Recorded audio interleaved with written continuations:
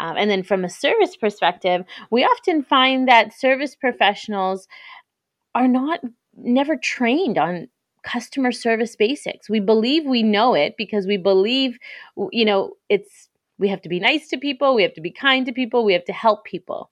But this is a profession, and so we teach them the skills and all the tools, how to manage and handle difficult customer situations. Instead of saying, if somebody says thank you, instead of saying no worries, which is a negative and a negative, we say things like my pleasure, absolutely, you're welcome, which this is customer service basics, but often people aren't trained on this. And so we want to be able to make sure that their toolboxes are full with how to handle these difficult, challenging customer situations, so that we can make sure every customer leaves with a great feeling. Hello everyone, and welcome to another CX Insider podcast episode. Today's guest is Crystal D'Cunha, a CX consultant, motivational speaker, leadership coach, and inspirational figure based in Canada. We talk about Crystal's passion for customer experience, diversity and inclusion, and Crystal also gives advice to aspiring female leaders. Enjoy the episode, and for those who don't know about our new Instagram account yet, feel free to check it out and give us a follow on CX Insider podcast.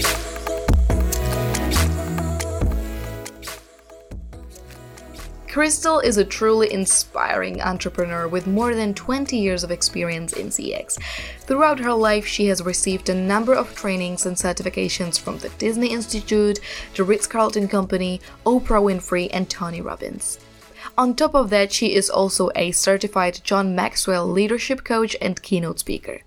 But when asking Crystal about where her passion for CX came from, she went back to her childhood in Niagara Falls, Canada. From a very early age, my grandfather actually had the first Indian restaurant here in Niagara Falls.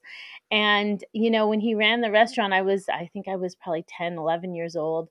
And we were pouring water for our guests. But right from the very beginning, it was, these are our guests. We have to take care of them. And we if something's wrong, we fix it. Like, it was very much a family business. And it was about making sure that everybody that walked through those doors felt like they were at home, felt like they were family. And he was very passionate about making sure that people came back. So every time they came back to Niagara, they would absolutely non-negotiably come and visit us, or that they made sure that we were one of the stories that people shared when they went back home from their vacation. And so he was really focused on making sure that we all did that as a family. We created stories with our guests that would come in to dine, and we would create some magic moments. From there, I moved into the retail sector. And again, the same thing, I realized I wasn't just selling a product. I was improving somebody's life by really creating, confidence. And so I used to work for a company called Danier Leather.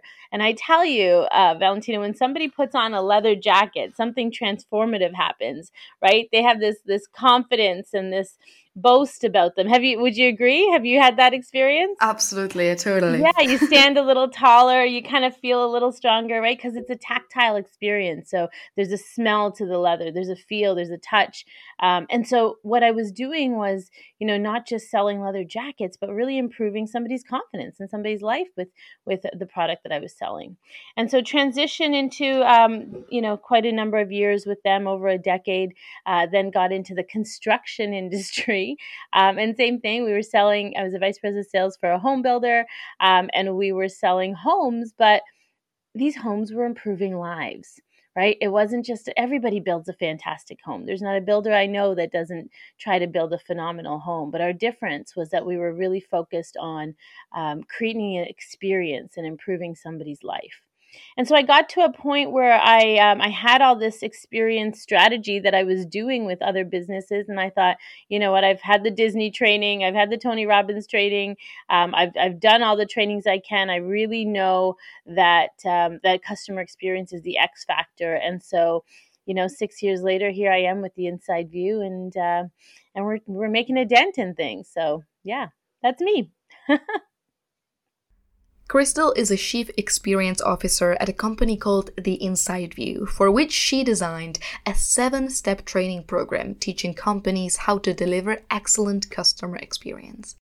This program recently won the Gold Stevie Award for the best leadership program in the world. So naturally, I had to ask her to give you a bit of an insight into what this program provides.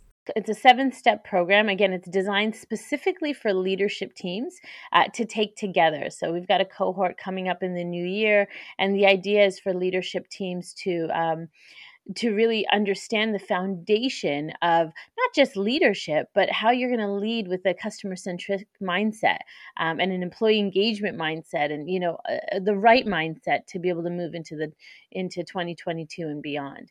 And so step 1 is called Vision Vitals, and in Vision Vitals we get clear on what the vision is, but we also talk about we don't create the vision. Most organizations have their vision, mission, culture, core values, that type of thing, but we get clear on how does your team practice that every day? What are the tangible things they need to do on a daily basis to actually practice it?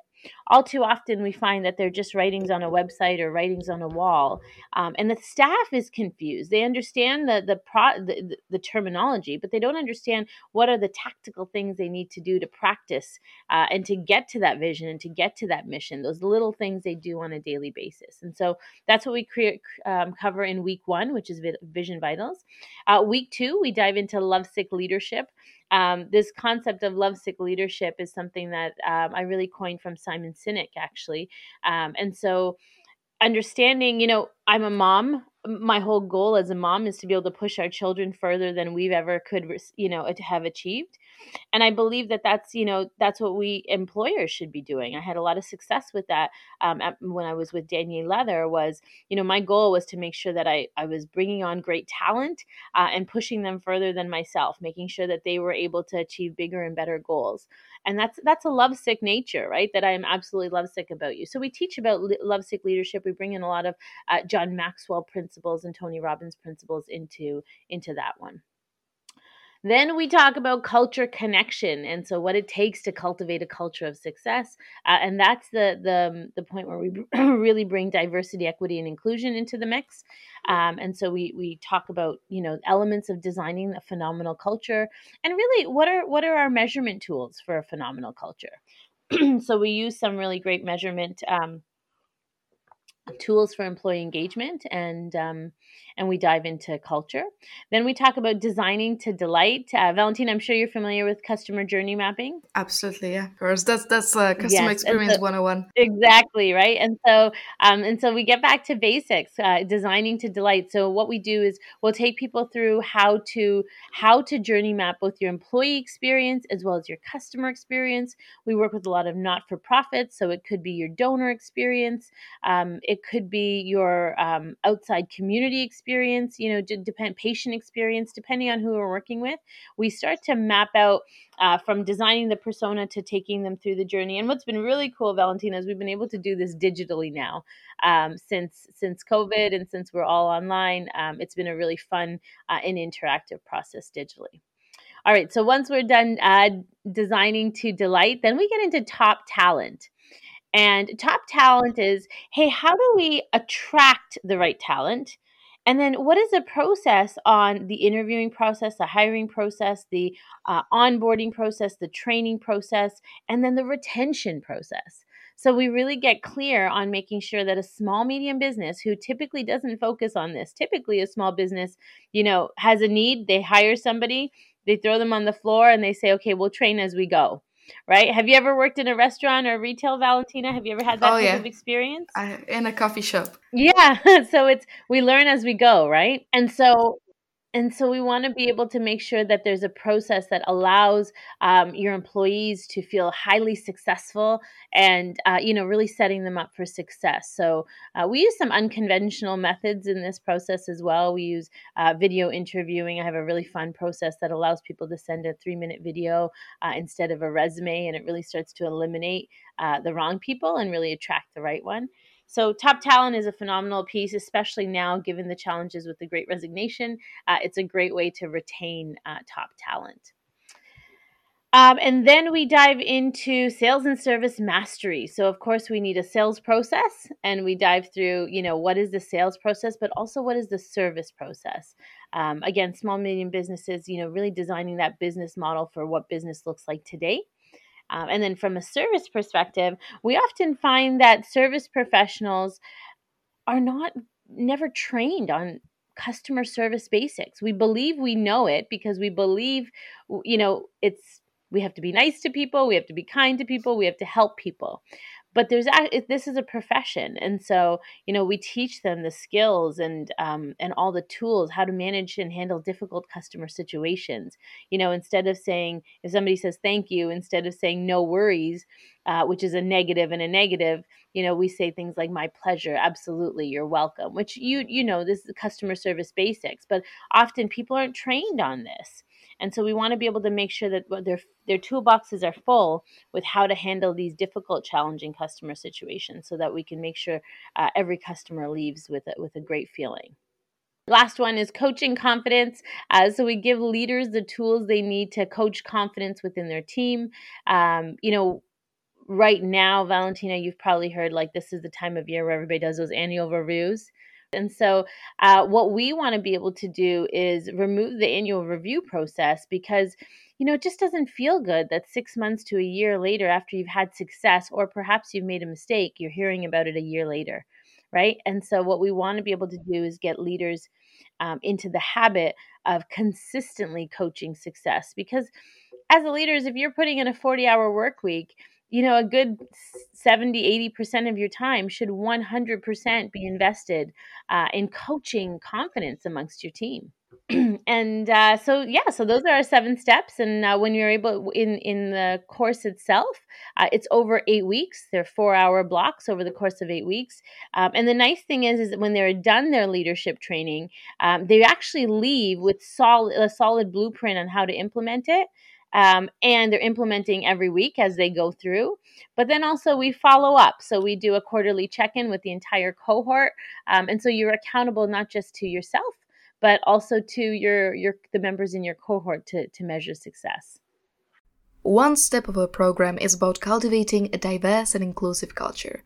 I asked Crystal to elaborate on how exactly that may translate into customer experience, as, believe it or not, while this topic is being frequently discussed in one part of the world, it is still non-existent in many places.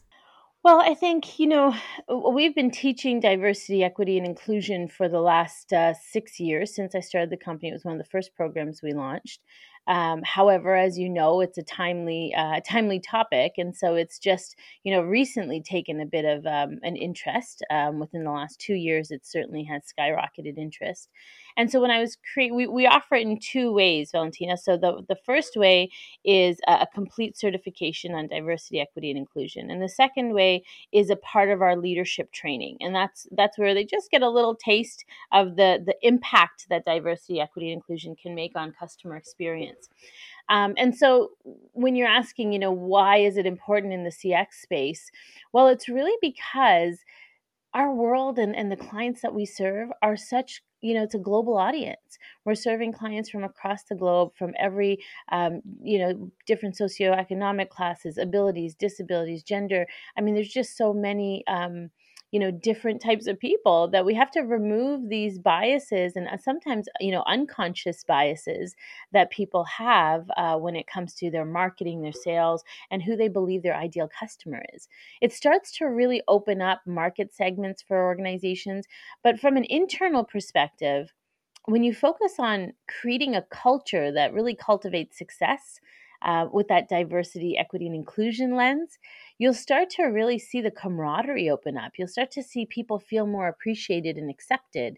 You'll start for people to just enjoy coming to work, right? And so when that culture is good, when you've got happy employees, Valentina, you've got happy customers, right? And so that's the goal. We want to be able to make sure that everybody, regardless of what demographic they're coming from, they're all feeling accepted and valued and respected in their internal work environment, but also as customers.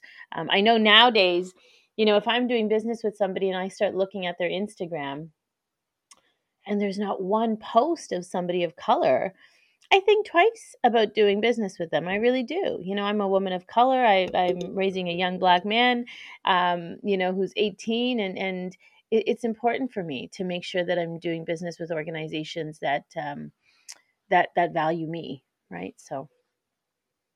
Speaking of inclusion, Crystal used a very nice metaphor and compared it to being invited to a dance. I always say if you can think of diversity as being invited to the dance, then inclusion is really about being asked to dance. Right. So I've often been invited to the dance. I've been invited to boardroom tables. I've been invited to organizations. I've been invited to boards. But then I find often I don't actually get invited to dance. So it's one thing to be there as a check mark, but it's another thing to actually be have allies that will support us in making sure that we're asked to dance. So that allyship is quite powerful. Crystal is certainly no fearer of anything unknown, which is a highly desirable trait in business. And when I asked her if she could give advice to aspiring entrepreneurial women, she said, fail forward, fail fast, and fail famously. Because I think, as an entrepreneur, it's not always, rosy. It's not always the perfect storm. You're not sitting on a laptop working on your beach. It, you have to be willing and able to fail, and failure comes in all sorts of forms, but when it does happen, at least you've tried, number one. And then the other part is you want to fail forward. So what's next? Hey, this didn't work. What did I learn from this? And then fail famously. I love to share. I'm a part of quite a few different organizations and groups and associations, and we talk about failure all the time. Like let it out, share what you learned, and so that others don't make the same mistakes as well. So that others can learn from the challenges that you've gone through. And so, yeah, I would be, just embrace. I don't even like the word failure. I've been trying to come up with a different word because I think it has such a negative connotation, but it's such a positive thing when you try something, right? And so yeah, that would be my biggest advice.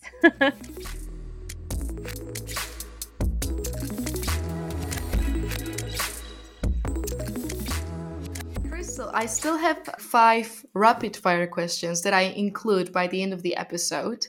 And those, if you're okay, I could ask you. Yes, absolutely. I'm ready. So the first question is, what does success mean to you?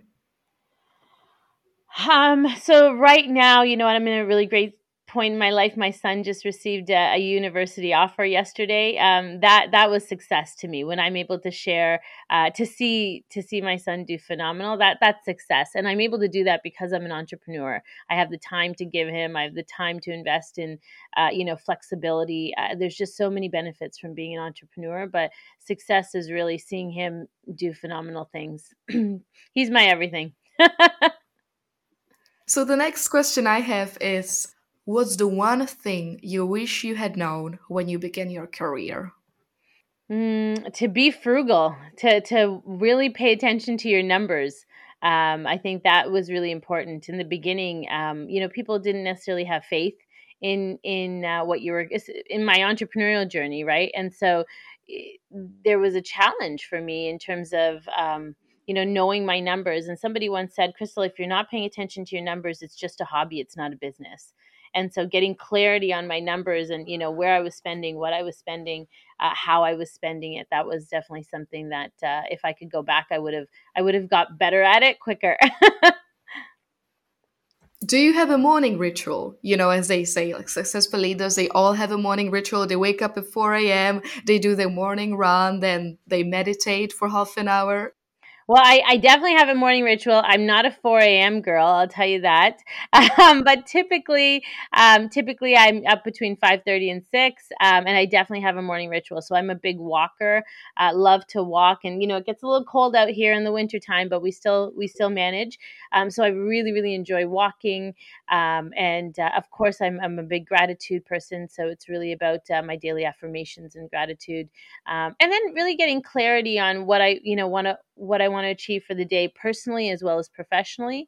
And so, that's a big part of it too, is that I'm not just focused on work. There's a lot of personal things that we need to get done in the day too. And so, those are a top priority as well. So, so I would say my morning walk is probably the best part of my morning routine. And then of course I eat breakfast every morning, and, the water with lemon, that's kind of my routine. But walking is a big part of my day. And I listen to podcasts and all sorts of audiobooks as I walk, because it's the only time I have to read. As much as I love books, almost every one of the books you see behind me, I have them all on audiobook as well. And so I'll listen to them on audiobook, and if I like it, I'll buy it, and then I make my notes in the actual book. So a little unproductive, but it's the best way I can get through a book.